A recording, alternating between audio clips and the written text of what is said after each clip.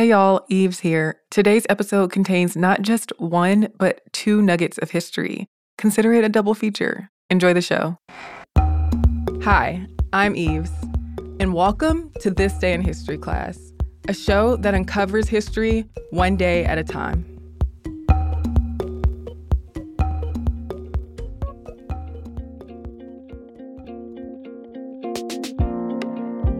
The day was January 28th.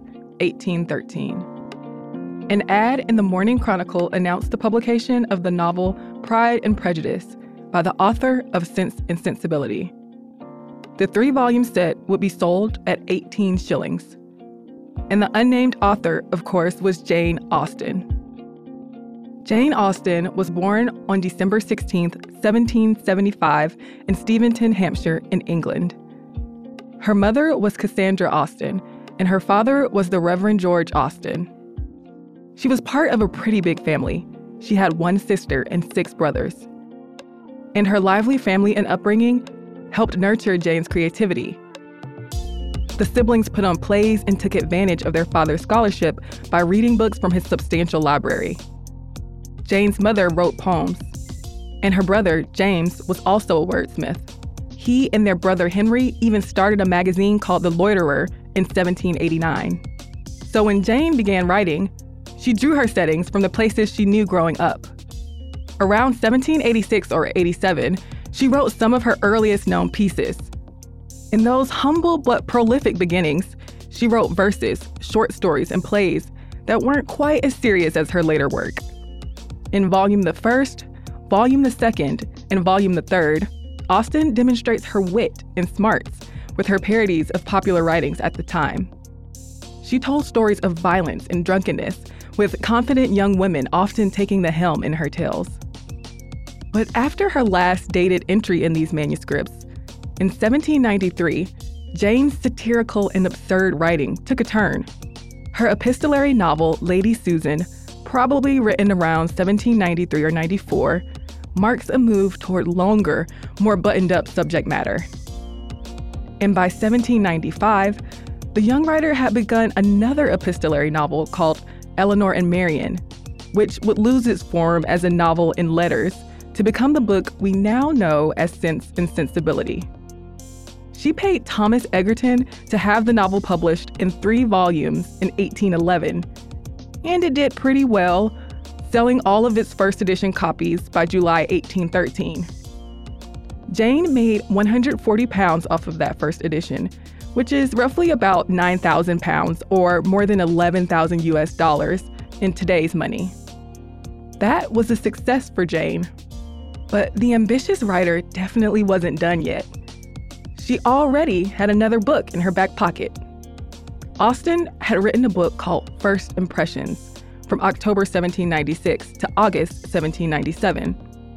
Her father, ever the advocate for his daughter's work, wrote a letter to a London publishing company in 1797 saying he could send them the manuscript. They rejected his offer.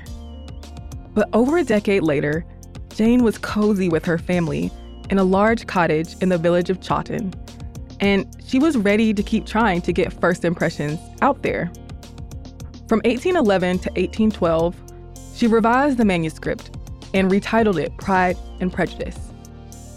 Thomas Egerton, happy with the success of Sense and Sensibility, offered Jane £110 for the copyright to Pride and Prejudice.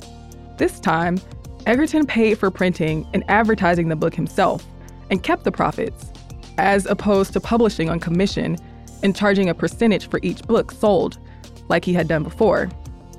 And this time, the novel was credited to the author of Sense and Sensibility, whereas the book Sense and Sensibility had just been credited to a lady. No, seriously, Jane's womanhood had to be kept a secret because writing wasn't the ideal trade for women, and women of Jane's stature definitely shouldn't be paid handsomely in money and attention for publishing their writing. Anyway, the book follows 20-year-old Elizabeth Bennet, who's a member of the upper middle class known as the gentry, and her roller coaster of a relationship with the socially superior Fitzwilliam Darcy during the Regency period. After much back and forth, the two overcome their pride and prejudice for a happy ending. A second edition of the book was published later in 1813 after the first sold out, and a third was published in 1817. Though it sold well, other authors at the time had mixed reactions, and critics remained relatively quiet, though the few reviews it got were generally positive. Pride and Prejudice was criticized for its limited perspective and praised for its social realism. Either way, it was successful, thanks to her largely upper-class readership, so Jane got the short end of the stick.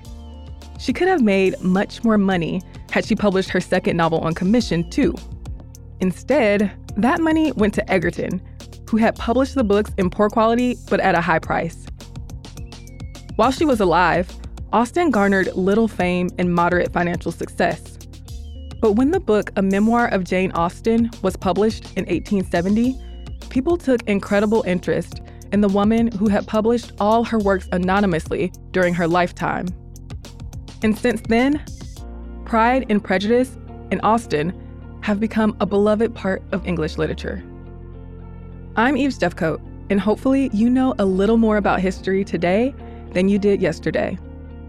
If you'd like to hear more about Jane Austen, listen to the episode of Stuff You Missed in History class called It's the Jane Austen Episode.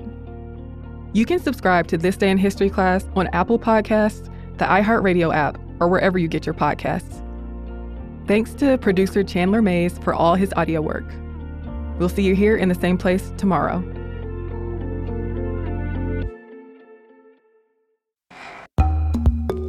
Hi again, everyone. It's Eves, and welcome to This Day in History class, a show where history waits for no one.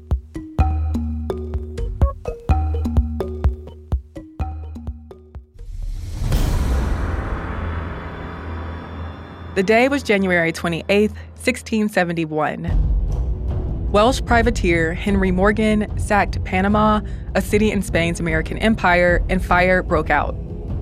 The remains of that original city are now known as Panama Viejo and are just outside the current capital of Panama City. From the 16th to the 19th centuries, Panama was part of the Spanish Empire. Panama City, originally the site of a Native American fishing village, was founded in 1519 by Spanish conquistador Pedro Arias Dávila. The city was prosperous. Gold and silver were shipped from the Andean countries to Panama City, and from Panama City, it was carried across the isthmus and sent off to Spain. Panama City was also a base for the Spanish to conquer the Inca Empire in Peru. Because Panama was such a city of riches, it was a target for pirate attacks. Privateer Henry Morgan was known for sacking the city of Portobelo on the Isthmus of Panama and raiding Lake Maracaibo on the coast of Venezuela. But in 1670, he set out to capture Panama with dozens of ships and a couple thousand buccaneers. They defeated a large Spanish force who had marched out of Panama City. And on January 28, 1671, Morgan's group attacked the Spanish troops in the city and began pillaging it. Fire soon broke out in Panama City. Though Morgan was accused of having the city burned, he likely did not, as he would not have wanted to destroy the city he had captured. As the city burned, the pirates continued searching for loot.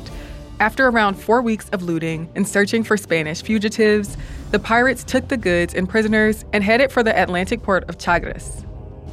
There, Morgan ordered the fort at San Lorenzo destroyed. He then left the port with most of the loot, while the remaining pirates split up. Morgan returned to Jamaica, where he had a plantation. With his rewards, he purchased more plantations. In 1670, England and Spain had signed the Treaty of Madrid, in which England agreed to suppress piracy in exchange for Spanish recognition of its sovereignty in Jamaica and freedom of movement for English ships. So the governor of Jamaica, who had granted Morgan permission to attack the Spanish, was called to England for his deed. And Morgan was arrested and sent to London in 1672 to be tried for piracy. But Morgan did not face any serious punishment. In 1674, King Charles II knighted him and sent him to serve as deputy governor in Jamaica. From that point on, he remained in politics. He died in 1688. As for Panama City, the fire had destroyed its wooden buildings, leaving some stone structures standing. After the attack, Panama City was relocated just south of its founding place. The ruins of the old city are now a tourist attraction. The location of the rebuilt city is now known as Casco Viejo. I'm Eve Jeffcoat, and hopefully you know a little more about history today than you did yesterday.